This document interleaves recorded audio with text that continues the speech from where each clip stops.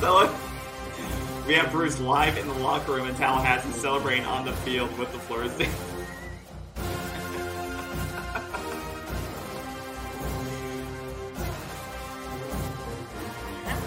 And I don't know why, like, we were able to run the ball so well in the first half, especially to the left side, and then all of a sudden we started to abandon it. And like I said, there is some inconsistent. How are they going to approach this game? How are they going to beat this Florida State team? Well, we're going to break you guys. Okay, that's it. The show's over. In the story, we're going to break you guys. Look, and I'm joking, but it's true. Lord, the climb continues, KB. Oh my God! I am sweating. Look at my heart. Look. You know what? Yeah, I have so much to say.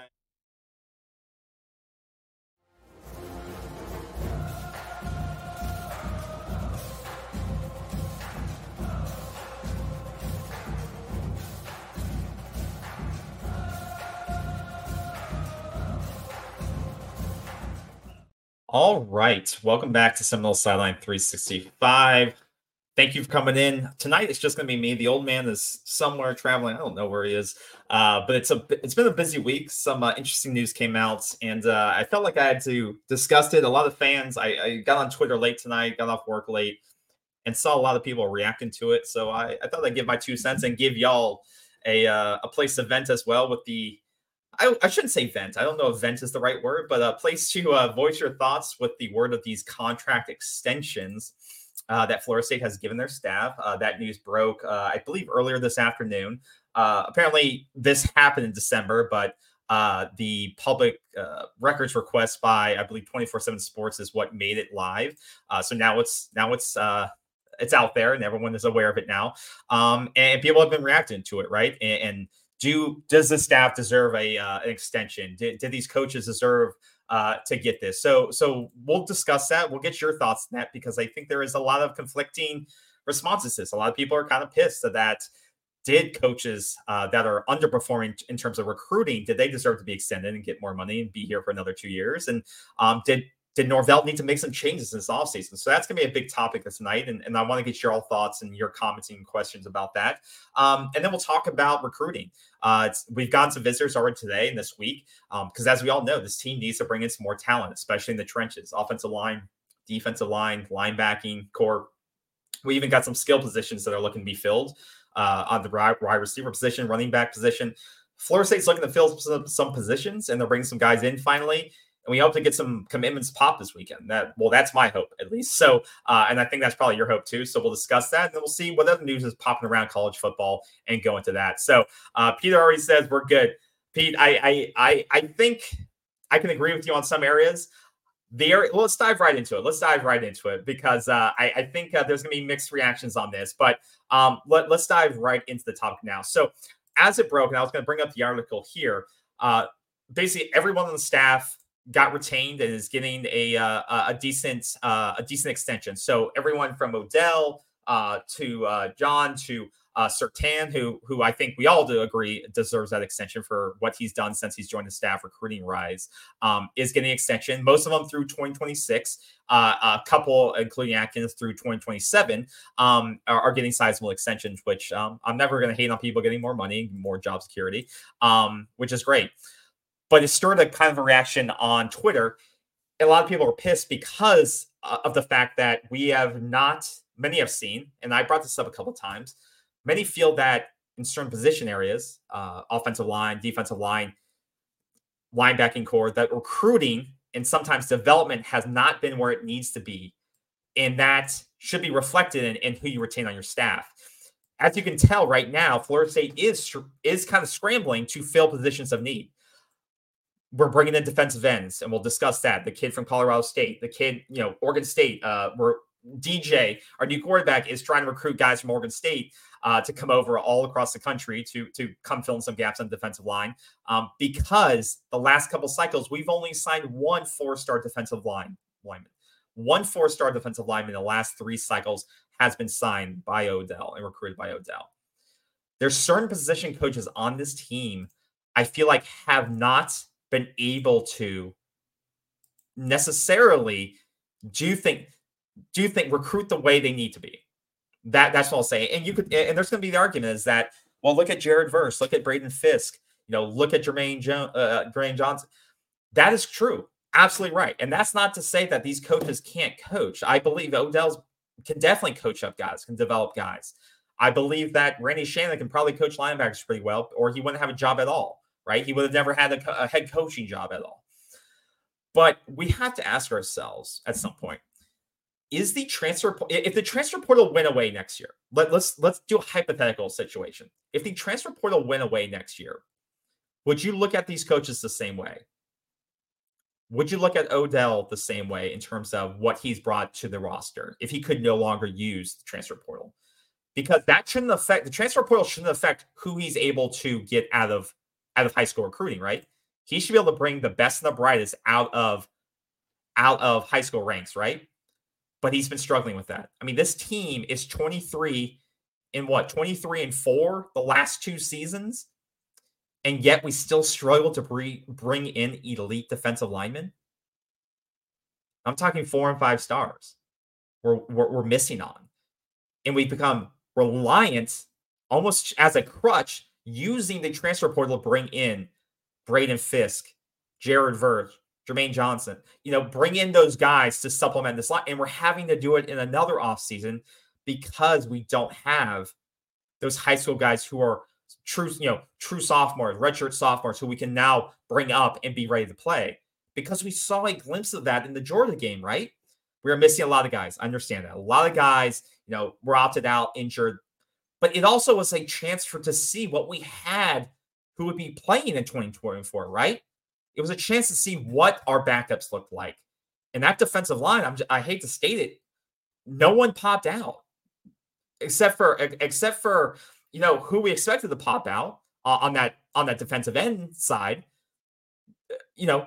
which is Patrick Payton when he had the strip sack and almost fumble recovery. And that one play, that was the only defensive play of the game that really stood out to me and potentially you. I didn't see Darrell Jackson, make a lot of plays, but that's to be expected. He was out most of the season. I still expect him to make an impact next year. But Dennis Briggs, Daniel Lyons, Brian Turner, these guys are Brian Turner's going to be a redshirt junior next year. Daniel Lyons is going to be a redshirt sophomore next year. Jaden Jones is going to be a redshirt junior next year. Dante Anderson is going to be a redshirt sophomore. Are these guys ready to make that next step in the system on the defensive line? And that's defensive ends. And I just don't think, I think we've brought in so many 3-star guys that take longer to develop that now we are having to rely on the portal as a crutch to still compete at a high level. And that's why I put in the hypothetical scenario that if the portal went away, would we look at Odell the same way? Would we say Odell is a elite coach that can bring us, can win us help us win a national championship in the trenches? Because I think he's done a great job of securing guys like Jared Verse and Braden Fisk and Fabian Lovett. But those guys were all transfers, right? And we cannot forget Darrell Jackson. We can't forget that most of these high impact guys have been from the portal. They haven't been brought up from high school recruits. And you could say the game's changed, Keith. The game's changed. It's not the way it's always been. But when you look at the great programs, the ones that are winning multiple national championships, they aren't relying on 15 transfer portal guys every single year. They're building up a pipeline of talent so that if guys churn out of their program or if guys get injured, they do have elite 4 or 5-star talent that they can call up and they can say, it's your turn. Or, you're ready to play as an elite 5-star freshman or an elite true sophomore, right? You don't have to hope that you win the battle in the portal against an Alabama or a Georgia or an Ohio State or an Oregon, right? Because it's now so competitive in recruiting because of the money that's involved, NIL deals, everything, that you don't always want to have to rely on the portal because it's so damn competitive out there, right? And I think that's the part that scares me is that we just haven't been able to, those coaches have not been able to get it done in the high school ranks. That's the part that concerns me. What's going on, Mike? Thanks for coming by. We appreciate you being here, and let us know your thoughts on this as well. But that's really my point with Odell. He has to step, and that's the assurance I would need if I was Mike Norvell is Odell. We need to start landing this elite talent, because when you look at Georgia and who they're landing, and I hate to bring up Georgia so soon, but that is the gold standard in my eyes. Even though they're not in the national championship game this year, to me, they are the gold standard. I mean, you look at their blue chip rate, 85%. You look at the guys that they brought in four or 5-star defensive linemen just in this last class. We've brought in 3 over the last 3 classes, 4 stars or above. That's where we need to go, where we are not as reliant on transfers, where they're bringing in 4 or 5 selectively, and we're not just trying to overhaul our defensive line like we are this season, right? You can see how many visitors, and we'll talk about those visitors we have coming up. That's the part that scares me, because I feel like the portal, even though Mike and the staff have done a great job in the portal, I'll keep saying that. They have done a great job, and kudos to them for doing that. But when you become reliant on the portal, it feels sometimes like a gamble, that sometimes you're going to win. Some years you're going to win the portal, and sometimes you may miss out on the right commits. And I think one of the ways that they may have missed out is when you lose a commitment from Nick Scorton from Purdue. This is a kid right here that I think is probably the best D end available in the portal, and he committed to Texas A&M this year. 10 sacks last year, 6'4", 285, would have been a perfect complement to what Patrick Payne brings to you. This is the Jared Verse of the portal this year, except obviously he comes from Purdue, but in terms of trying to get to a bigger program, you lost that battle in the portal. But you can, he's going back to Texas. You understand that, but that's where some of these battles you're not going to win. And when you miss out on talent like that, you wish you had talent from high school that you could rely on. You wish you had a 5-star freshman that was ready to step up or say, it's my turn. Let's rely on you. You don't have that right now. So that's where you're bringing in guys now that you hope can turn into that. So you've got the kid from Grady Kelly, I believe his name is, from defensive tackle from Colorado, who looks like a good player. 1.5 sacks last year, 35 tackles, 6.5 for a loss. Looks like a good kid, good offers out there, but still not the same level of talent that you would have gotten from Nick from Purdue. So that's Odell. I'll leave Odell alone for a second. The same argument could be applied to Randy Shannon. The linebacking group, you have to be very concerned about, because there is no depth at that position. Look at what we lost. Kalen DeLoach, in my eyes, an FSU legend. He probably won't get his name retired, but I will remember his name forever for what he turned into, what he invested in this team, and just the type of player he became over the course of 4 or 5 years. I love Kalen. He great, amazing player. Tane Bethune, same type of deal. But he was you got him out of the portal from UCF, developed him into a great player. And he already was a great player at the UCF, right? It wasn't like you had to mold him out of clay. He was a really good player at UCF, and you were lucky that the portal was open to get him into this group. You lost DJ Lundy to the portal. So once again, you lost him out of the portal, and he was a rotational guy. And I think you saw that you could improve at that position. He kind of struggled in space, but he was a rotational player. But you saw in the Georgia game with Tane Bethune out, no DJ Lundy, Kalen DeLoach couldn't do it all. He couldn't do it all against an elite team. And when your defensive line was missing guys, that puts more pressure on who? The linebackers.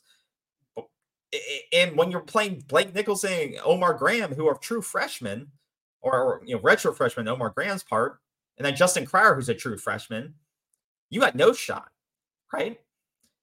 And especially when Omar Graham and Justin Cryer these aren't, it's no offense to them, but they're going to need time to develop. These aren't 5-star guys who have bodies automatically built for the speed of Georgia and the size of Georgia, right? So once again, you have struggled to bring in elite linebackers, and Blake Nicholson is a good recruit. That is one hit I will give to Randy Shannon, is out of the last 3 cycles, Blake Nicholson's the only 4/5-star guy he's brought in, but that is the one hit he's gotten. you wish you've had 3 or 4 of him, because that's the only, talent depth you have. You could say he was in high school, he played running back, quarterback, multiple positions. So he wasn't even a true linebacker. He was just kind of rated based on his talent potential. Even though I think he could become something great at Florida State, but he's not there yet. We saw that. He needs to put on size, be built by storms, as we say, right? But what you've lost in the linebacking room just shows you, again, Florida State does not have depth built up at some of these key positions. In the trenches, on the defensive line, in the linebacking group. Because if we were to say it's Blake, Omar, and Justin next year, how confident would you be that they're going to be able to hold down that against Clemson, Miami, Louisville, Notre Dame, some on paper very talented teams, right? Some of those kids, I believe, need more time to develop in the system, get their bodies developed up, because they just, they weren't out of high school ready for this, right? Ready for, playing some of these teams.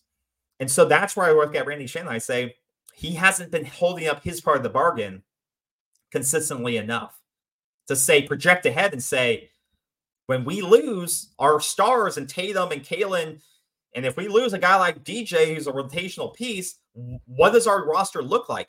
That's where these coaches have to be able to look ahead and project, what does our roster look like in 2 years and 3 years? And I know it gets hard with the unpredictability of the portal.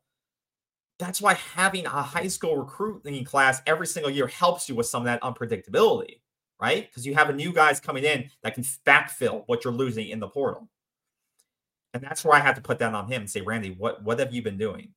Why don't we have guys ready to step up that are going into their sophomore year, that are ready to take over, are ready to play football? Because I'm not sure these guys are necessarily ready yet. Let me put some of your comments up. Sorry, I'm trying to manage all these screens, stuff like that. We're not recruiting the trenches. Shannon can go and Coach P can go. Yeah, Corey, like we were talking about with Shannon, I have to agree with you there. We'll get into Coach P. Defensive end wise, like you said, the depth isn't there. Patrick Payne was a great get. But once again, there has to be more recruiting. There has to be more looking forward to say, why isn't there more depth there, right? It can't just be, we're going to rely on the portal every single year, because that gets risky, like we just talked about. Coach Odell's a legacy at FSU, and like Coach, he's then going to get fired. The College Football Media Review, you are right. And if the old man was here, if my co-host was here, he would definitely agree with you. It's been the issue with Coach Hamilton, and he brought Florida State to its highest peak, and we're seeing it go back to its lowest, right? With the FSU basketball program. He will have to go on his own, right? Kind of like with Bobby Bowden, Hall of Fame coach. And it was hard to let him go, but he had to kind of go on his own, right? It had to be his time to go. And I think with Odell, you're right. It may be one of those scenarios where he's going to have to hang it up, or he's going to negotiate something where he has an off-field role.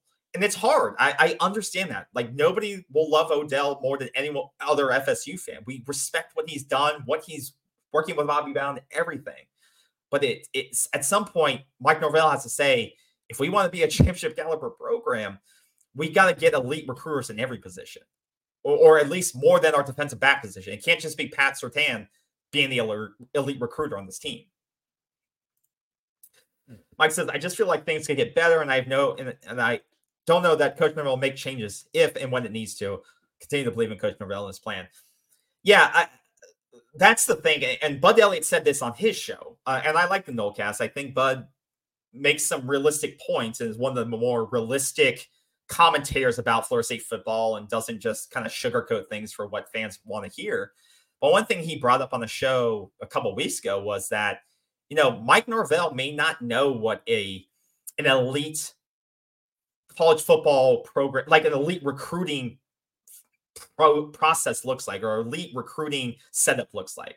Because his first head coaching program was at Memphis, right? And it's not like you're recruiting 5-star freshmen there, but he developed the hell out of all players. He found gems in the rough. He found 2-3-star guys and made them into NFL players. And it was great. It was unbelievable. He built Memphis up, and it was a great thing. And that's what got him to Florida State, right? But that doesn't work. You have to do better than that at Florida State. in the ACC and the Big Ten and wherever Florida State goes next, you have to be recruiting 4 or 5-star players and getting the most out of them. You can't be relying on getting 3 stars and making them into 4 or 5 stars. You have to be getting 4 or 5 stars and getting the most out of that talent, right? And you have to build. It can't just be you doing it all too. You have to get coaches around you that you trust in, who are going to be doing their jobs every single day and getting the best players at every position, right? So I thought that was an interesting point that he brought up. Hindock says, excited to see James Jones this season. Yeah, James Jones is an interesting prospect. Like he said, the transferred in. I think he come in from community college last year, and once again, a guy that needs to work up his body a little bit, but he's going to have an opportunity. I know we're bringing in some guys, and I think it's smart that they bring in some transfers at the defensive end position, because I think Patrick Payton, as great of a player as he is, he's at his best. He's great when he has a complementary piece on the end. Jared Verse and Patrick Payton were the best complementary pieces, right? Because Jared Verse, he brought a lot of double teams on his side, and Patrick Payton, for his size and his length, he's optimized when he has a single, a one-on-one, right? With his speed and like I said, his length. So I think Florida State needs to find that complementary piece on the other edge for Patrick Payton. And James Jones, maybe he is that guy. Maybe he gets developed once again with another year under his belt, and he's ready to play this season. But I'm excited to see if they can get this kid from Oregon State that I'm sure DJ is recruiting, or who they bring in. But I do believe that they need to bring in a couple more bodies on this defensive line. I don't think there's a question about it. Jamal says, need to chill. We just went 13-0. We'll be fine.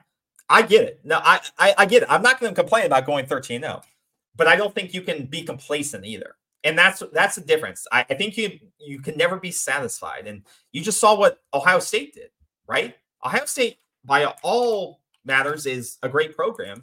I never been a hate on programs just to hate on programs just because we're rivals, or if a rival program's doing a great job, I'll give them kudos for that. Ohio State isn't a rival, but they had Ohio State had a pretty decent season, but they just made dramatic changes, and they seem to be 11-2, right? And they're going to be retooling most of their roster, it looks like, probably keeping, Brian Hartline as the ace recruiter on their staff. So Ryan Day is saying we need to make changes, right? And they basically had, 11 plus win season. Now they're struggling to beat Michigan. So that's one change they need to make. Sometimes their offense was sputtering, but this is and that's where I think a lot of the comparisons are coming from. Does Mike Norvell need to make Ryan Day like changes at Florida State to continue to compete at the highest level? Because I don't think you can ever get complacent. 13-0 is great, but it doesn't take much in this competitive age of college football, as we all know, it doesn't take much to drop down a peg. Look at Clemson. They went from being the top of the top to, a 10-win team, to kind of swagger, to wobbling a little bit. And now I'm not to say Clemson's fallen off their pedestal, because they are still very dangerous and they bring in top talent, but it doesn't take much to wobble. If you are off your game, if you get stagnant in what you do and how you recruit, you can be easily wobbled and you can take a step back. And I do not want to see Florida State take a step back. And that's why I get scared about getting complacent with our coaching staff. Right. And that's why do we have the ability to get another Patrick Surtain on this team? Because look at the class he just brought in. Look at the DBs we just got this year, right? Could we not do that at the defensive line position if we were to look at other coaches, right? Look at Charles Lester and Kai Bates and Jamari Howard, and that's 1 year under Patrick Surtain, right? If we got a new coach or an assistant coach on the defensive line, if we made changes there, could we get more 4 stars on the defensive line, defensive end? If we got rid of John or replaced John, that's, it could, is that how we elevate to the next level? And once again, I think development those guys have done to help the portal guys come in and do what they do best. They've done a great job of that. But you have to be a balanced coach. You have to be able to do all 3 phases. You have to be able to develop guys.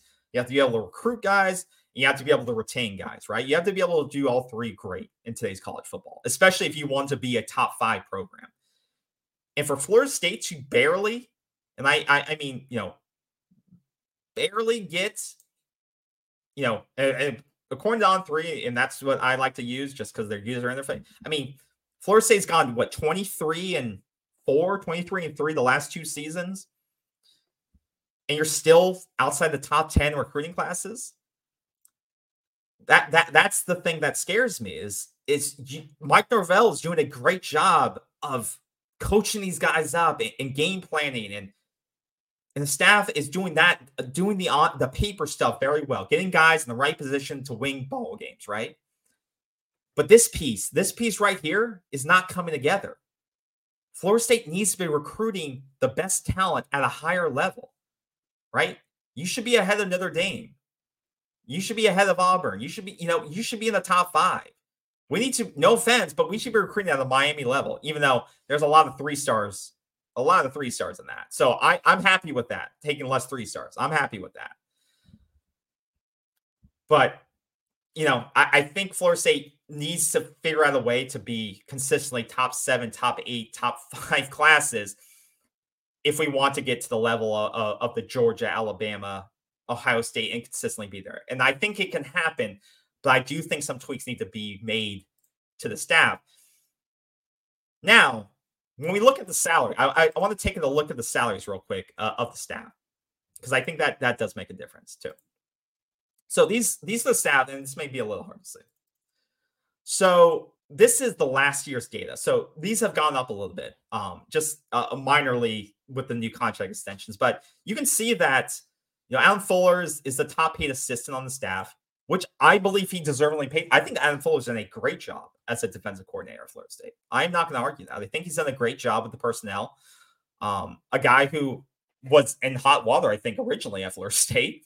But I think a lot of people have come around to, and I think he's done a great job with the personnel and the play calling. And now he's considered one of the top defensive coordinators in the country. So I think he's done a great job, and I think he deserves that. And he's probably, maybe some would consider he's only the number 34 ranked, paid assistant coach in the country. So you may be getting him for a bargain right now. Behind him is Alex Atkins. One question I have for you guys is why isn't Alex Atkins on the hot seat? Why is it that Randy Shannon gets a lot of heat? Why is it that Odell gets a lot of heat? John Baptiste gets a lot of heat. Why does Atkins get the slide? This is a guy that 2 or 3 years ago, we were like, he may go and get another job somewhere. But so far, this Florida State offensive line hasn't become elite yet. I'm unclear why of all these tweets I'm seeing and stuff like that, and Alex Atkins got the longest extension. He got extended until 2027. I haven't seen the Atkins effect on this offensive line yet. This is, in my opinion, this isn't a very average offensive line. This line doesn't dominate anybody. And I think we had the benefit of Jordan Travis's mobility many, many times to bail out when the line really broke down. And luckily, we'll have the strength and mobility of DJ this year as well. But do you all feel that Alex Atkins is somewhat getting up? He is a well-paid assistant on the staff, right? He got a pay raise with his latest extension. He'll be probably a top 35, top 40 paid assistant coach this year again. But we have yet to see any of the, top recruited guys for him starting a line. Julian Armella, once again, is he ready to step up? I mean, Luke, it's not like he's bringing in these huge hauls of 4 stars either. I mean, outside of Julian Armella and Lucas Simmons, where is this rehaul? Once again, the portal has almost become a crutch for him as well, because look at all the offensive linemen we're looking at in the portal right now. So go back to my hypothetical scenario. If the portal didn't exist, would we look at Alex Atkins the same way? Right? Would we look at him as, this great coach if the portal didn't exist? Or is that used as a crutch for him because we're not able to get the elite offensive linemen that we need out of high school?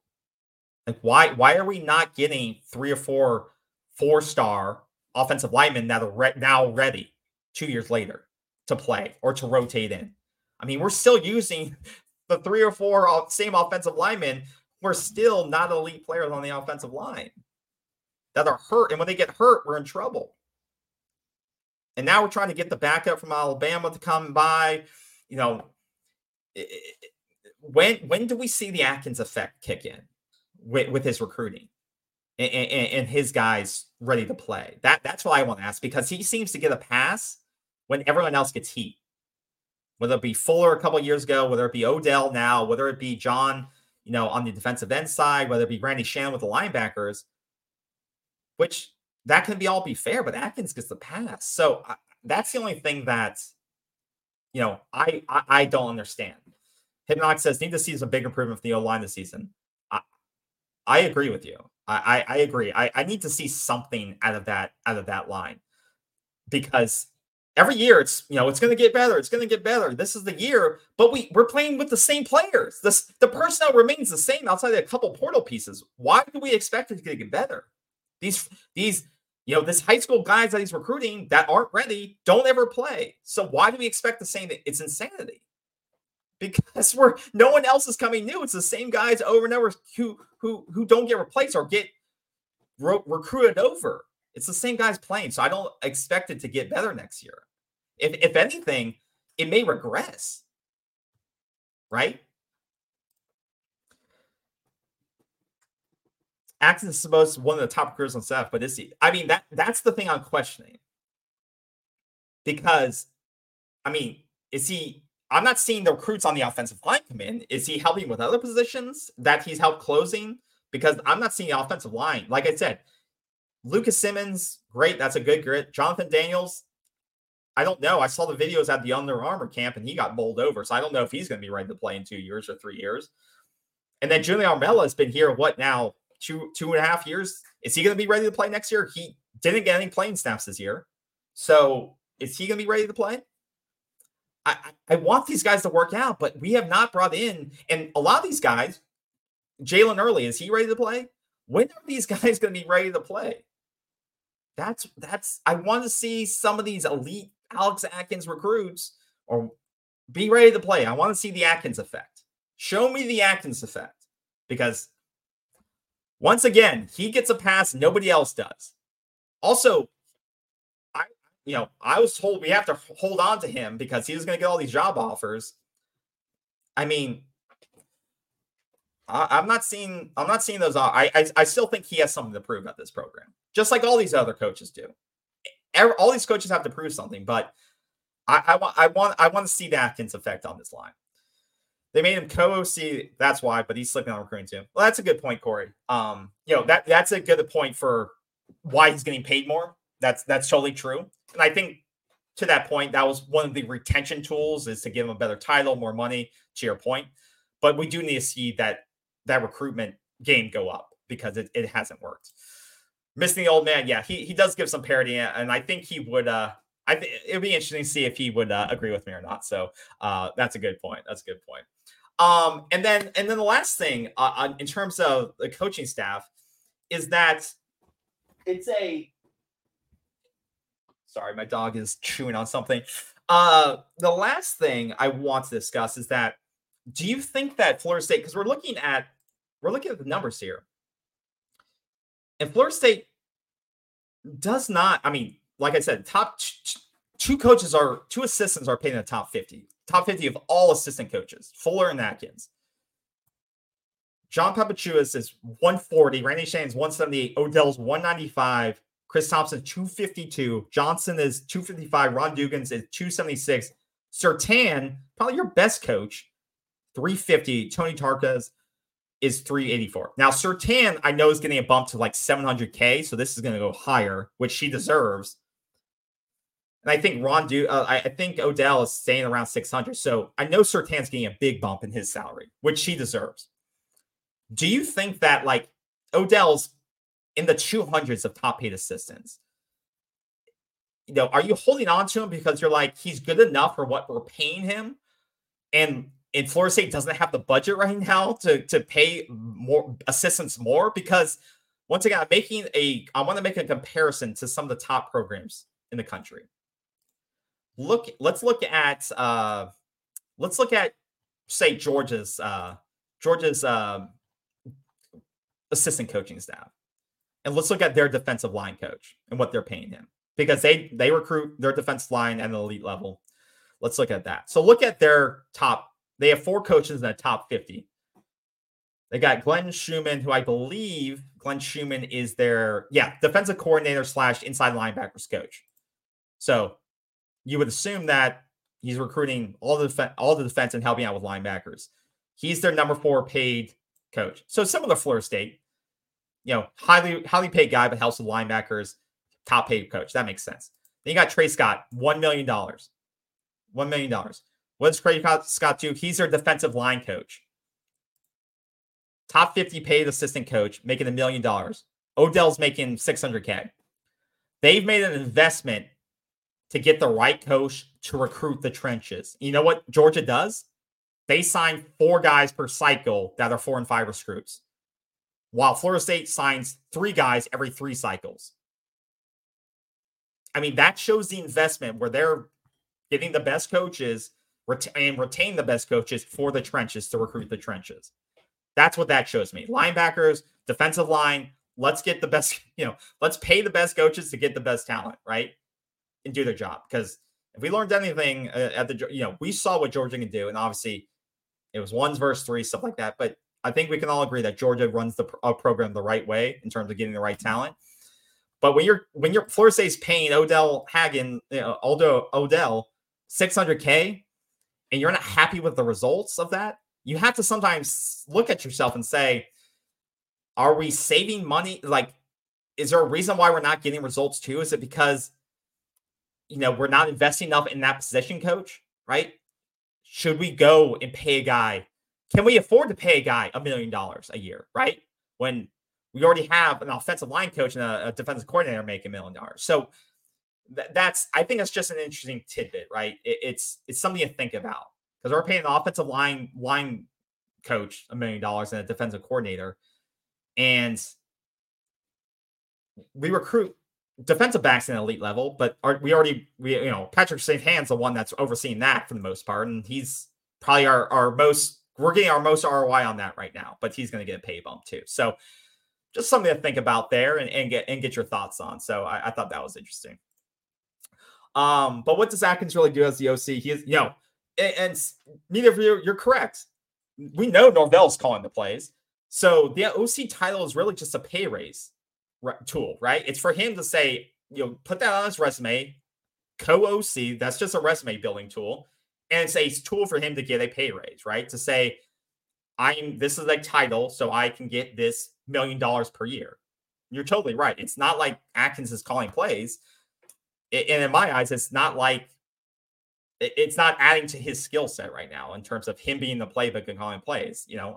I don't really, maybe it helps in him recruiting, because he can say, well, as the co-OC, I'll be working with you on X, Y, and Z. Maybe that helps in recruiting. I don't know that. It's not just about how much you're paying the position coach. It's about how many off the field people you have. That is true. Grillmaster, you're totally right on that. The off the field guys and the guys you don't see on the field or in the shadows, and kind of the directors of recruiting and their assistants and stuff like that, you're totally right. Like an NFL organization, the guys and girls in the shadows, doing their thing, you're totally right. Because like your comment says, it's very much like an NFL organization nowadays. You have to be invested in getting these off-field people and letting them do their thing, whether it's monitoring the portal or having guys in different regions who are recruiting kids and putting feelers out there and scouting, whatever it is. You're right. You have to. And Florida State just lost their, was it the director of recruiting operations, or I think he's going to Duke, I believe it was. So you're definitely right. It's that investment in those positions you don't see publicly. You're totally right, Grillmaster. That's a really good point. So I've made my point about that. Can't change it now. Florida State is invested in these coaches, and now Mike Norvell's tied to these guys. The only way this changes is if Randy Shannon gets a head coaching role, or if Alex Atkins gets a head coaching role, or John Papachius gets a head coaching role. That's the only way this changes, or And maybe this works out. Maybe they start recruiting their tail off, because they should be recruiting their tail off. This team, like I keep saying, is 23-4, 23-3 over the past 2 years. It has a great NIL collective behind them. There is no reason in hell we should not have top 5 classes. Who the hell doesn't want to play at Florida State? Why shouldn't they want to play at Florida State? Like, you're about to send multiple guys to the NFL now, receivers, running backs, defensive. These coaches have no excuse for why we shouldn't be getting elite talent anymore, right? No excuses why we should be showing up outside of a top 10 class at the end of the day. This should not happen anymore. There's no more excuses for you guys. You extended to Mike Norvell. They're your responsibility. You have to be in the top 10. That's it. There's no more excuses. So yeah, let's support these guys because we're tied to them, and let's hope that they recruit their tails off. And now let's move into our next segment, which is the portal. What does Florida State do in the portal to address this depth chart? Because as we know, some of the recruiting struggles have led to challenges on the roster in terms of we lost a ton of guys, and we have to go in the portal and we have to talk about who can we fill the depth chart with, right?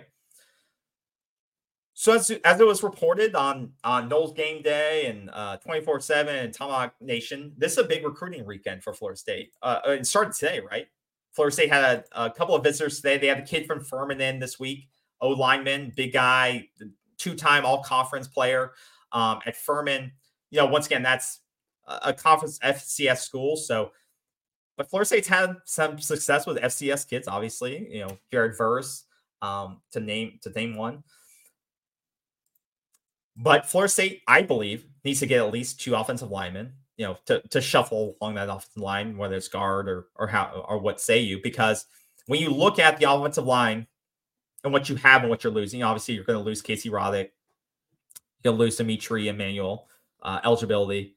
You're going to bring back Maurice Smith, Darius Washington, Jeremiah Byers, Keandre Jones. Once again, you're bringing back basically the same offensive line minus 1 or 2 pieces. So your line is going to be the same. You should expect the same performance from your line, but how do you get better this year? And you're looking at the kid, I forget his name off the top of my head. Remind me if you can, Chad. You're looking at the guy from the backup offensive lineman from Alabama. I believe, Florida State recruited him out of high school. So you're looking to bring him in for a visit. He may already be confirmed for a visit this weekend. You're looking to bring him in. You also are looking at, like I said, Pearson Toomey from Furman. They brought him in for a 2-day visit. You're also one other guy. His name's Terrence Ferguson from Clemson, or from Alabama. I'm sorry. So you lost him in a recruiting battle a couple of years ago. So you already have a connection with him. 6'4", 322, can play guard or center. So, and the good thing about him is that he has experience playing time. You need a guy with experience, right? You don't want to bring a true sophomore with no playing time, and you need a guy that has experience. And this guy has 11 games. Kid at Furman obviously has multiple years of experience. So they like Terrence Ferguson from Alabama. And they're looking to get him on campus. And obviously that goes in line with you're trying to recruit. And I think Brendan already crystal balled Earl Little Jr. For Florida State already, because they got him on a visit, defensive back. I don't know if defensive back is a position of need for Florida State right now, but it's good to have more than less. Once again, score another visit for Patrick Surtain, basically gobbling up every talented defensive back he can. So we may have to play like a 3-man front and just let the defensive backs play man-to-man and hope the linebackers can do what they do. But yeah, Terrence Ferguson is going to be on campus this weekend. He arrived, I think they said today, along with Earl Little Jr. So you have 2 Alabama guys on campus. So I think Ferguson would be a good get. I would probably trust him over the Furman kid, but I would take both, honestly, if you can afford to get both. My real question is, what is our scholarship count at? I've seen counts at 5 scholarships still available. I've seen some counts at 9 available. Some people said, because Noles Game Day did an article that says right now the count is at 80 of 85 scholarships are currently allocated. And that included Goldie Lawrence going into the portal. So if anyone has the accurate count of scholarships, I would like to know that, because right now it looks like Florida State only can allocate 5 more scholarships unless they churn a couple of guys out on this roster. So it's 85, I believe, Corey. So that's a good question. How many scholarships does the NCAA allow? 185. If it's 85, we have to make room. If no linebacker depth, O-line, D-tackle, need a vet flanker. Yeah, I agree. I believe it's 85. That's what Noel's Game Day tweet said, that it was. We were at 80 of 85 allocated right now. So that would make me think that we have only 5 available, and we would have to, once again, churn out some more of this roster if we want to add some positions of need. Grillmaster says estimated 78, the update yesterday, so that would mean 7. Okay, so 7 available. Okay, so 7 I think is a good number that you can work with. I think that would be a really good number that you can work with, because to me, you need to add 2 linebackers, 2 offensive linemen, well, at least 2 offensive linemen, 2 defensive line, 2 defensive linemen, 1 being line, 1 being edge, probably 2, maybe 2 edge. So I'm counting up 5 or 6 minimum at that. And you're right, Grillmaster. Classes start next week, so you're running out of runway for guys to be eligible for the spring, right? So you really, and people are going to be flooding the portal. You're absolutely right. So the deadline is getting close. So you're going to see guys pop here real quick. Now the portal does reopen in April again, but if you want guys eligible for the spring, right, you need to get them in now, which is the big one, because we didn't get Keon Coleman until in the April window last year. So you may not get everyone right now, but you obviously want to get guys in earlier than later so you can get them into the program, get them kind of in the swing of things, which is why it was so important to get DJ now, getting around his teammates, get those relationships going. So it's better to get them now than later, so you know what your roster looks like. That doesn't mean all is lost if you don't get these guys now, but I agree. It's better to get them now rather than later. What's going on, Dagby? Thanks for coming by. So if we're looking at 6, I like, and Florida State's hosting a bunch of receivers. And I think the receiver bit, my whole take on the receiver bit has been, I believe Florida State needs, I say dogs versus puppies. What I mean by that is I think Florida State needs a couple of vets in this room. And what I mean by is that, look at who you lost. You lost Johnny Wilson. You lost Keon Coleman. You lost your dogs in the room. You lost your vets. Those are guys that you could go to when you need a big play. You need a first down. As much as we dog Johnny Wilson for his hands, it seemed like whenever you need a big 3rd down over the middle, or he was willing to go over. Like, you could count on him sometimes when you needed him to do things, and when you didn't need him to do things, that's when he dropped things, right? But Johnny Wilson was a great player at Florida State, and so was Keon Coleman. But those are your dogs. Those are your vets in the locker room in the wide receiver position. Your leading receiver last year or next year is going to be Ja'Kai Douglas, who had like 200 yards. I think this room is too young. It's got a lot of potential in it, a lot of potential talent. Destin Hill, Hakeem Williams, and all the guys you just brought in, right?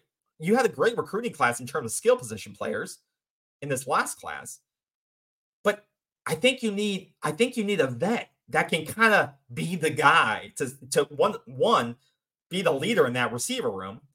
And I'm not saying Ja'Kai Douglas can't. I'm not saying that. But I'm saying I think you need a big play guy, especially not in the slot. Ja'Kai is a slot guy, right? With him and Destin Hill, we'll fight for that. But I think you need that X or Z position. I think you need a dog in that position who has, whether it's the guy from FAU. I don't think it's the kid from LSU. I know Florida State and everyone's getting excited for the kid from LSU who they recruited a year ago. But once again, that kid is unproven. That's just it's like another freshman you're bringing in. That guy hasn't proven anything. Why are we looking to recruit another young guy into the room that's already young? That's why Goldie Lawrence is leaving, right? Because he's like, you're bringing in another young kid into an already young room. Why am I going to stay here? We need a veteran in this room to lead this room that DJ can rely on. That is my opinion. Get the kid from Oregon State. I forget his name. I think it's right. He just entered the portal. Like, he had 600 or 700 yards with DJ last year. Get a guy like that. Get a safety blanket for DJ, and then let him build up the younger players. Right? and hopefully bring them along. But I would hate for DJ, veteran quarterback, to be surrounded by bunch of unproven, untested receivers and us to go into game one against Georgia Tech in Ireland and hope that they perform on the field in game one. That seems like a scary scenario to me. We're going to get to see some attrition at receiver. Grillmaster, I totally agree with you. I think, like, I could see Joshua Burrell, going. I could see Darian Williamson or Kentron going. I think that is definitely a position that would definitely make sense for attrition. And I wouldn't blame those guys at all. You just run a ton of receivers again. The room is extremely young. And a lot of those guys are going to be seniors next year. And they have gotten no play time or enough snaps in the position to guarantee that they'll get it this year. So I would agree with you. If any position can afford to churn out, it would be the receiver group. I would agree with you there. Pete says, keep an eye on the D-line trenches. I will be. Peter, I definitely will be keeping an eye there because we need to keep an eye on that. Destin Hill, I want Destin Hill to break out so badly. He showed flashes in the Georgia game. How many times to get behind the Georgia defensive backs? We just couldn't deliver the ball. So, I think DJ will be the guy that'll be able to deliver him the ball next year. So I'm excited for that. You need a couple of receiver route running. Yes. And that's what I'm saying. I don't want to go to Ireland on the road. I don't care if we're playing Georgia Tech or Texas Tech or Tennessee Tech. When you go on the road, overseas, different environment, and you have a bunch of young guys that have very few snaps with a new quarterback. I don't want to, I want a guy who's been there, done that before. 3 seasons under his belt, 90 plus receptions. Just get the kid from Oregon State if he's willing to come across the country. I think that would be the perfect. DJ needs a safety blanket, in my opinion. Give him a guy that he feels comfortable with throwing the ball, so that on third and 5, 3rd and 6, boom, he gets to that guy, move the chains, and then let these other guys come along. Let him find his secondary receiver. Who's going to be his other safety blanket on the other side, and let that. I think Ja'Kai can be the other guy. Ja'Kai, if he stays healthy, I think he could have a very big year next year. I love Ja'Kai. He just hasn't been healthy at all when he's been at Florida State. But that guy has so much potential. He just has to stay healthy. But I think he could also have a big year with DJ. That could be a great connection for this team. He just needs to stay healthy. Yes. So Dag, you're talking about Stewart. Honestly, I think that's more smoke than real. I don't think Florida State's in that battle at all. Once again, I don't know anything. I am not an insider. My title should say that, but I don't think Florida State's actually in that battle. I don't think they win that. But once again, I would be, if that is true and they win that, I think that could be a great addition. Or the kid at FAU, DeJounte, I believe his name is. He had 1,400 yards last year. Get some guys that's done it before. That's all I'm asking. So that is the one thing with a receiver. If you're going to bring a guy in, bring a guy with experience in. The running back group. Florida State's hosting multiple running backs. I'm a little perplexed with that, right? Is it that the coaching staff is not impressed with what they see in Keziah? Once again, Lawrence Toafili had surgery. We expect him to be back. I like Toafili. I think he can take in this, as we know by Norvell by now, he likes to rotate guys. It's not a one back gets it all, right? He's going to running back by committee a little bit. You got Toafili. You got Sam Singleton. You got Cam Davis, who I expect Cam Davis to get carries next year. That guy looks like a man. That's what I'm talking about. When you recruit elite talent, that's what they look like. They look like Cam Davis. Cam Davis is built to play day one. That's what elite talent looks like. 5-star talent looks like. Built to play. But Florida State is hosting, if you didn't see it, they're hosting one of the backups from Alabama. He'll be coming in this weekend, I believe. They're trying to get him in. They're hosting the guy from Toledo. I mean, they're looking to bring in another running back. So what does that tell me? That tells me, A, they're expecting maybe some churn from the room. That's one thing. B, the other thing I tell you is that they're looking for another playmaker in the room. Now, some people weren't necessarily very impressed with what Keziah showed in the Georgia game. I don't know if that's extremely fair. Some people said he looked a little slow. He didn't look great. I don't know if the Georgia game's a fair assessment of his skill set. That Georgia game just was not. It wasn't great for anybody on tape. Let's just be honest. But to be fair, that was our starting offensive line for the most part, right? That is who he's going to be running behind. Now, is he going to be running against a elite defensive Georgia line every single week? No, he won't be. But that will be the offensive line he'll be running behind. So does Florida State feel that they need another playmaker alongside Keziah? Or do they need to replace what they lost in Rodney Hill? Do they need another, guy that isn't afraid to bounce it off a guy or bounce it outside, right? So you got Roydell Williams that they're looking to bring in. He had really, this guy that has experience. This is a guy that accumulated a good amount of carries last year at Alabama. Alabama runs a deep running back room like Florida State does. He had some kickoff returns, 500 yards last year, 5 touchdowns, averaged 5.5 per carry, I believe, last year. And the kid from Toledo had like 1,400 yards. So you have the guy from Toledo had a ton of yardage, and then you have the kid from Alabama who obviously is very talented and had 500 yards in the Alabama in a deep room there. So I just got to say, what does this tell you about the Florida State running back room? Is it that he just wants 3 primary backs that he feels really good about? Because if you bring this guy in, you're telling Cam and Sam Singleton that you shouldn't be expected to play next year, because it would be Philly, it would be Keziah, and it would be Roydell and or the Toledo kid. So you're not going to play 5 running backs, right? Mike wants 3 running backs. So I just think this sends a bad sign to the freshmen you brought in. Right? Doesn't it? Unless you expect somebody to leave. I don't completely understand this unless he feels one of those guys is not ready to play. He needs unless he really does feel one of them isn't a true playmaker, or he needs more playmaking ability in the running back room.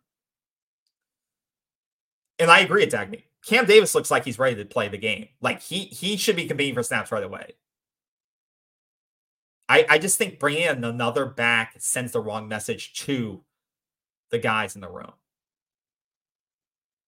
I don't know. But I'm never against bringing in more talent, because I think it pushes everybody to get better. So if you think if Mike Norvell thinks bringing in 6 running backs is the answer and that will push everybody, and if a guy leaves based on that, great, leave. I mean, do what's best for you. And I do think it may cause a guy to leave, but if he thinks that's, once again, trust Mike. That's the saying, trust Mike. If Mike thinks he needs another running back to push the talent up a level, do it, because he sees these guys every day. So do it. But I just don't totally get the decision. Like he says, 4 running backs, including the freshman. We don't really need more. Yeah, I don't totally get it. Don't totally get it. So it's probably going to be Philly, Holmes, and the Porter running back. If Samson and Tam beat them at Holmes, then maybe the transfers again in the spring. Yeah, but that's the part that scares me, because, yes, either Sam or Cam. I don't think Cam would transfer after 1 year of not playing, but you may lose Sam. You would definitely lose Sam. If Sam doesn't play at all next year, you will lose him. But you may be okay with that, right? You may say, Sam needs another year of development to get his body bigger and learn to see the whole whatever. Like I said, this is all hypothetical. But that's what Mike Norvell may be saying. One of these younger guys needs more time to develop. And you may say, well, if he hasn't developed, we may be okay with him saying, I need to go somewhere else. And then you have Cam Davis ready.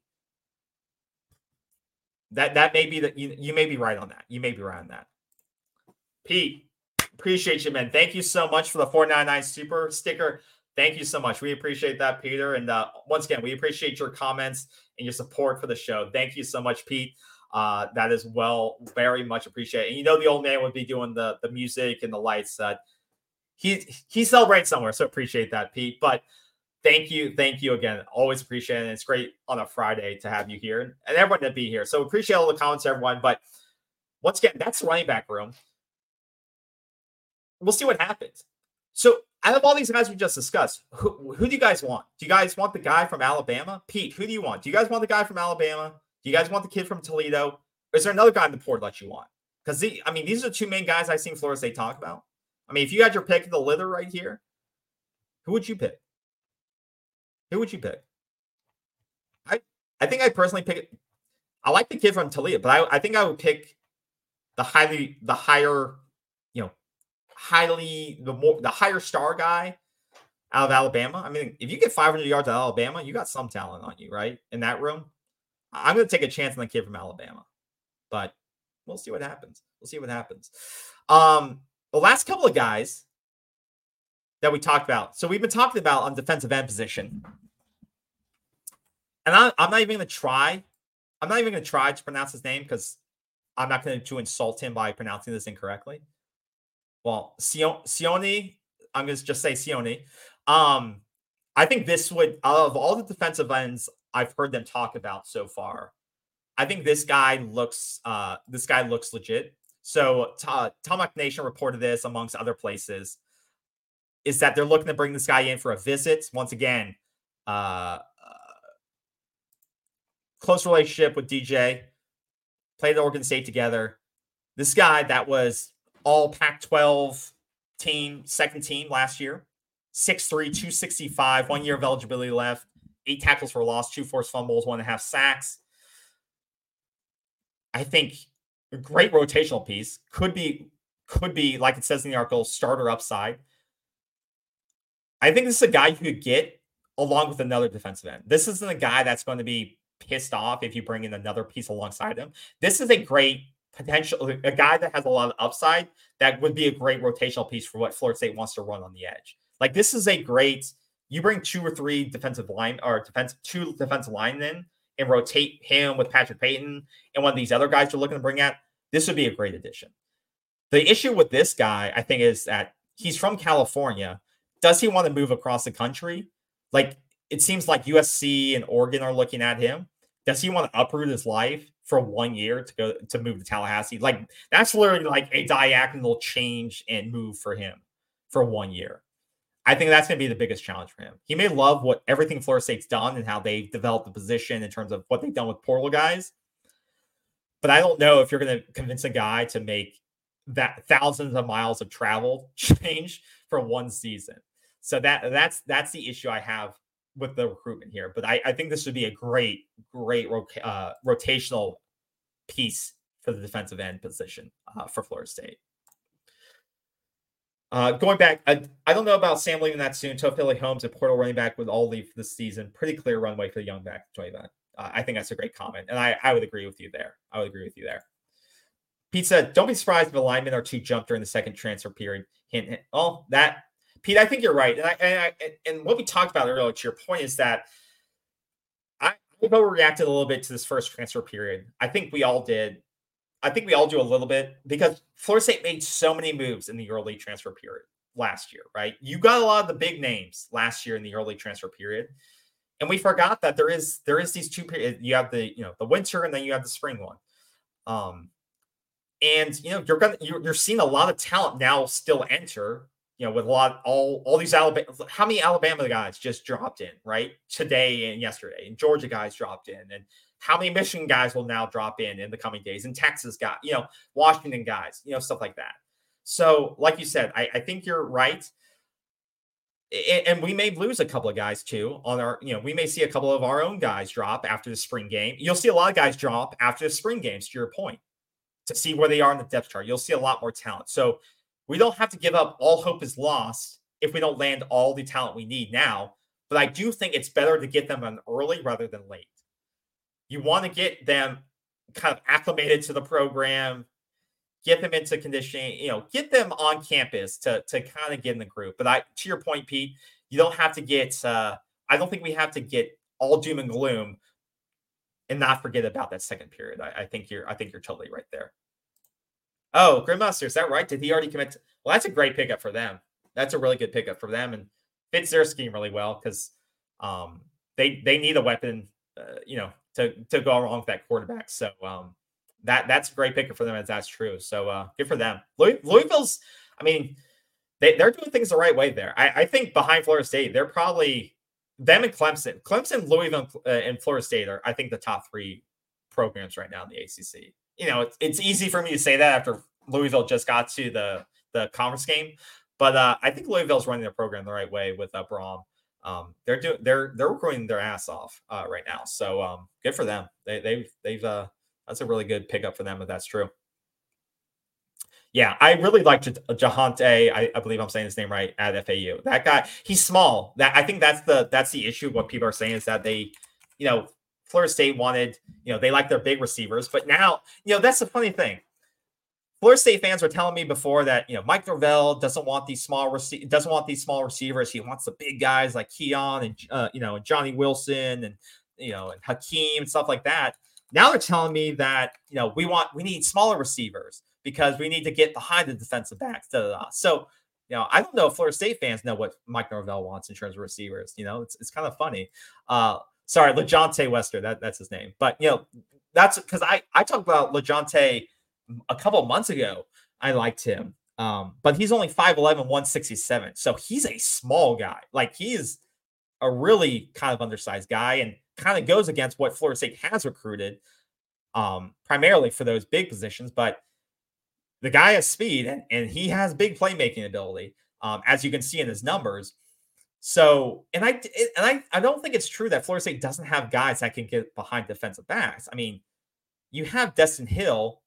You saw the speed that Hakeem Williams has on, I forget what game it was, where he basically ran between two defensive backs from a standstill. Tate threw in the ball. It was a blowout, but he threw in the ball and he just sped through the defensive backs with speed. I don't think any of us knew he had.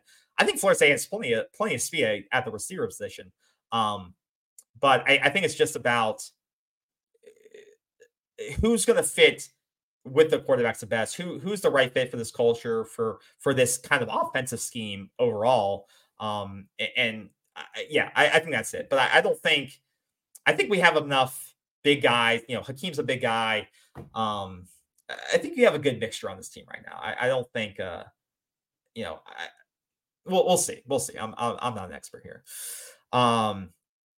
2,700 yards, 21 touchdowns. I'm not going to argue against that. You could say it's FAU, but I mean, production is production, right? Production is production. I like that. I like that. And you need a guy that has experience like that. A guy that's not afraid to make a big play when you need a big play made. That's what I want to see Florida State pick up. I don't want, no offense to kid at LSU, the 4-star guy that Florida State likes. I don't need another young guy with potential. I need production, not potential. That's what I want on this team. I'm tired. A lot of potential on this team at the receiver position. I need production. That's what I want to see. Penny Boone commits. Okay, thank you for confirming that. That's a great pickup. That guy's a hell of a player. It'll be exciting to see what he does there. That's a great pickup for Louisville. Yeah, they are hitting the portal very hard, and they should. I mean, imagine if they had a decent quarterback last year, right? I think that's where they took a chance at the portal last year, and I think Louisville fans weren't very happy with their outcome at quarterback, especially late on in the season. But they're and they know, and they're like Ole Miss, right? Ole Miss knows they're not going to be able to recruit out of high school in the top 10, and Kiffin, I think, will admit that, and he says we have a window right now. In terms of they have great talent on their team, and they're going to go all in on the transfer portal. And you saw Ole Miss do that. They think that they can make a run at the title next year, and they went all in on the portal this year because they know they're not going to out recruit Alabama, Georgia, all these SEC powerhouses in high school. So they're just going all in on the portal, and it may work out for them next year. It'll be really interesting. But you see that strategy, and I think you'll see a lot more of these mid-tier like Louisville's and stuff like that. Maybe, probably, some of these ACC schools, they're going to try probably to go more all in on the portal because they're not going to be able to out recruit Florida State in the high school level, right? And they're going to try to swing more at the fences in the portal because that's going to be the best way for them to compete, honestly, at the higher tier level. Well, exactly. Tyreek Hill's a small guy, but you ain't catching him in the open field. You just got to deliver him the ball. If DJ can deliver the ball in the open field, it's money, right? It's money. And we know how ACC refs like to call pass interference, so you can't put a hand on the guy. Well, sometimes you can if it's a Florida State receiver. But yeah, you're right. You need a combination of tall, dominating, shorter, fat. Yeah, and I think Florida State has. If Hakeem Williams comes out ready to play next season, which I hope he is. Once again, some of these guys that were highly recruited, that's this coaching staff did land. I'm not going to just shit on the staff all the time. The staff has landed some highly talented guys like Hakeem Williams. Going into his sophomore year, Williams needs to be ready to step up. Some of these highly recruited guys need to be ready to step up when they have the opportunity. Next year is Hakeem Williams' opportunity. He needs to come in and be ready to compete. Right? That's how a team that has a lot of potential makes the playoffs. It's guys that you brought in who are 5-star guys. They play to their potential, right? That's how teams win. That's how teams go to the playoffs. These 5-star guys that you brought in, they have to be ready to compete by their sophomore year. They can't be 3 or 4 years down. They have to be ready to play. So I'm hoping him, Destin Hill are ready to play and compete at a high level next year. To your point. Bama Kids game. Exactly. Bama Kids are game ready, especially with 500 yards and 5.5 per carry, 100% game ready. So I think that would be a massive get, especially too. Earl Little, if you get him too, defensive backs would be putting on the show. I'm excited for that. You will. Louisville wants to get an ACC crown, another one before Miami does. You know that. Louisville wants to get a crown before Miami does, or at least before. Maybe if Florida State leaves the ACC and Clemson does too, Louisville will dominate the ACC. If Florida State, Clemson leave the ACC, Louisville's going to get all the ACC crowns easily. Who did they get for a quarterback? Is Plumlee back? Is he coming back for Louisville? Does he still have eligibility? Are they still looking? I'm trying to look up. Or what? Plummer. Is Plummer coming back next year for Louisville? Does he have any eligibility left? Because you're right. I don't know who's going to be the quarterback next year. That's a good question.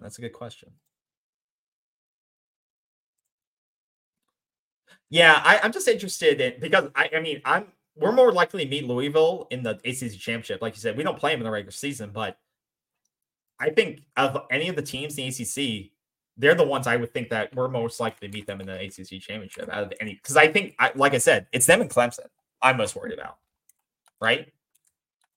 I don't. If we play the way we need to play, that's who I kind of fear the most. Obviously, we have to play at Notre Dame, but play at Notre Dame, Clemson, at Miami, stuff like that.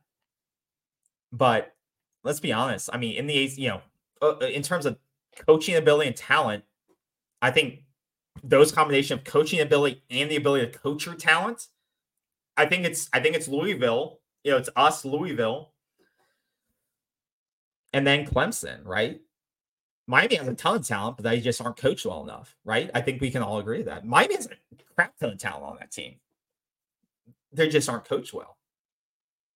Can you imagine if Florida State had some of that talent they have in the trenches on Florida State? It's like if we had some of those guys on some of those edge players they have, some of those O-line players they have on Miami on this team, I think it would be unbelievable. Because I do believe that this Florida State staff can really coach up guys extremely well. Extremely well. And I think that's the part that's holding Miami back. But, yeah. I tend to agree that Hakeem has to have a breakout year next year. Put his name on the map, then have a big... Yeah. I'm waiting for, him... He definitely, I need to see something for him. And I I put him and Destin Hill. I mean, Hakeem was the 5-star guy, but Destin Hill was also highly recruited. Those two need to show something. I mean, God, how long did we wait for Destin Hill to show up? How long did this staff stay committed to Destin Hill? Right? Those two this is their, they're going to have an opportunity. There's no doubt in my mind those guys will have an opportunity to make big plays next year, right? And they need to make big plays if this team wants to succeed. They have to be prepared, developed and prepared to step up next year, right? There's no excuses. There's zero excuse. I mean, they even got playing time this year. I mean, Dustin Hill got on the field a lot this year. In my eyes, compared for how late he got into the program, he got on the field a lot this year. I was a little disappointed that Hakeem didn't get as much snaps on the field this year as highly recruited as he was. So I hope to see him on the field a lot more this season. I really do. Yeah, agreed. So yeah, I mean, that's it. And then Florida State is also bringing in, as the article states, the linebacker from we talked about Grady Kelly, Stephon Thompson from Syracuse. I'm not big on this kid as much. Once again, I'm not going to turn down any linebacker that wants to come to Florida State. I mean, he's got decent numbers, but 20 tackles for loss, 10.5 sacks, 169 tackles overall, 4 fumbles in 36 career games. So he has a lot of experience. And as the article says, he played more of the edge role at Syracuse. It would be interesting, how he's actually utilized at Florida State. And once again, I don't think this is a game-changing linebacker for Florida State. Is this more like a DJ Lundy replacement for Florida State? Maybe. This isn't a once again, you need more bodies in the linebacking room. You need game ready. This is a game ready linebacking body. He's played in the ACC a lot. He's made plays. This is what you need because you don't have game ready bodies in the linebacking room. So there's not many guys you can turn down right now that are interested in Florida State. That's the issue in the linebacking core. This guy, I do believe you have to get. Decay Hill-Green from Charlotte. Once again, he started at Michigan. Florida State recruited him.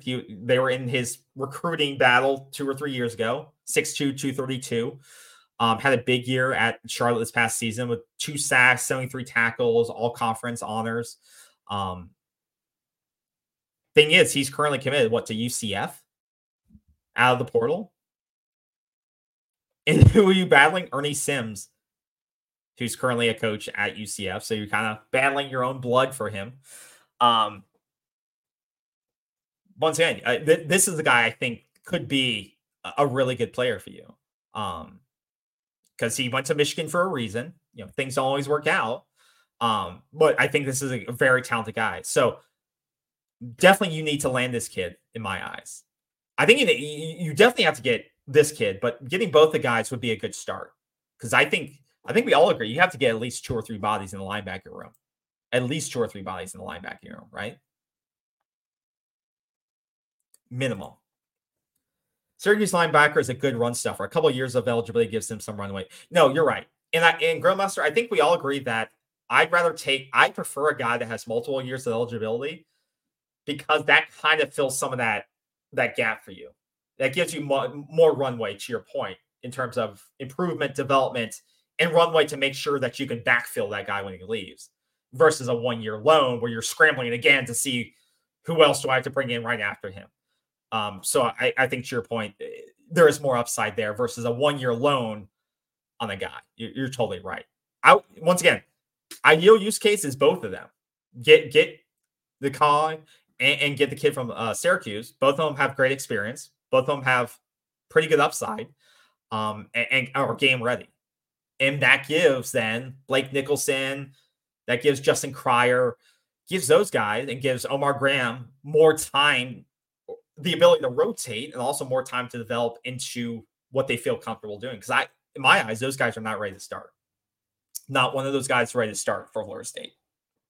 Now, we may disagree on that. things may change in the offseason, but Blake Nicholson needs to build up his body. He needs to get a lot bigger. Frankly, Blake Nicholson needs to get a lot bigger. But, I mean, that's just a product of him being a true freshman. And once again, he wasn't a true linebacker in high school either. He was playing running back and he was playing multiple positions in high school. So, he's just got to develop himself into a true linebacker. And I think in a year or two, he can be a really, really good player. Really good player. Reminds you of Bethune. I mean, if we get a guy like Bethune, if that Syracuse kid is like Bethune, sign me up right now. Give him the NIL deal, sign me up. Because Bethune's one of the, I mean, that combination of Bethune and Deloach was a great combination. But you know what made Bethune and Tatum Bethune and Deloach so good was the play of the defensive line. I mean, the linebackers can only play as good as defensive line plays, and the defensive backs only play as good as the defensive line and linebackers play because they all it's a symbiotic relationship, right? So that's why we gotta take care of the defensive line and who we bring in there. Got to take care of the linebackers who we bring in there because as we saw against Georgia, if the defensive line breaks down, linebackers' job gets a lot harder and they got to cover more field and they got to figure out which gap is they got to fill or where the running back's going, and it just breaks down from there. But if this kid is like Tatum Bethune, sign me up right away. Yeah, the Q's linebackers are actually pretty good. One of the high points on that team. Yeah, you're totally right there. I would sign me. Give me both these kids if they're interested. Get the Battle's End involved. Let's sign me up because we need talented bodies. We just need guys who can consistently do their job, just like Tatum Bethune and Kalen Deloach did. Get guys who are willing to hit, can see the hole, fill it, and can cover in space consistently. I mean, if they make some mistakes, that's fine. But we need some guys that consistently fill the hole, attack the ball, cover in space, and I think we'll be fine. So, guys, we covered a lot. I think it's good that Florida State's finally getting guys to visit. And these are pretty talented kids. I think if we sign Earl, if we get a commitment this weekend from Earl Little Jr., that would be a positive sign. I think that may roller coaster ourselves into signing the kid from Alabama, the running back. That may be a package deal. I think we have a decent shot at the kid from Oregon State. We talked about defensive end. I just think that distance thing may be hard to sell. It's going to be hard for a California kid to make that cross. I mean, DJ's doing it, but I mean, yeah, I think it may be hard. But I think we may get a couple pops this weekend. So be looking out for that. Get excited for that. I think maybe a fun weekend for transfer for filling in some of these gaps. So yeah, get excited for that. It may be a fun weekend. But I'm going to close out there. Really good discussion, guys. I appreciate you all coming by. And on the bright side, as this comment says here, UM's still trying to find their identity. They're trying to find their quarterback. Luckily, we don't have to. So Pete, great comment. We don't have to figure out who our quarterback is. We got DJ, who by all accounts is a great guy, a true leader. It's great when you can go from Jordan Travis right over to DJ. I mean, talk about a continuity between a program. We're lucky to be able to do that. I mean, DJ, from all interviews, true leader. He picked Florida State for the right reason. He's and it's great for a guy like Brock and Luke to be able to learn from a guy like that, who's been in big scenarios, big situations. Those guys will be able to learn immensely from a guy like DJ. So this is a great scenario for Florida State. So I'm excited to see what he can do for Florida State. And I just hope we can bring a couple of receivers, a veteran receivers around him, and give him. And once again, I hope they're saying, DJ, who do you like in the portal? Who would you like to throw to? Who looks attractive to you in terms of who do you think you make big plays with? So we'll see what happens. But yeah, thank you all for coming by on your Friday. I hope you guys have a great rest of your weekend. Thank you, Pete, once again for the super chat. But I appreciate you all for coming by. Have a great Friday. Have a great rest of your weekend. Hopefully, we'll get some portal pops this weekend. And next week we'll do another special show. Talk about what's new, what's trending. And yeah, stay safe this weekend. Enjoy it. Stay out of trouble, and we'll see you soon. And hopefully the old man will be by next time. I'll try to wrangle him, and we'll see where he is. But have a good one, guys. Take care. Go Knowles. See you soon.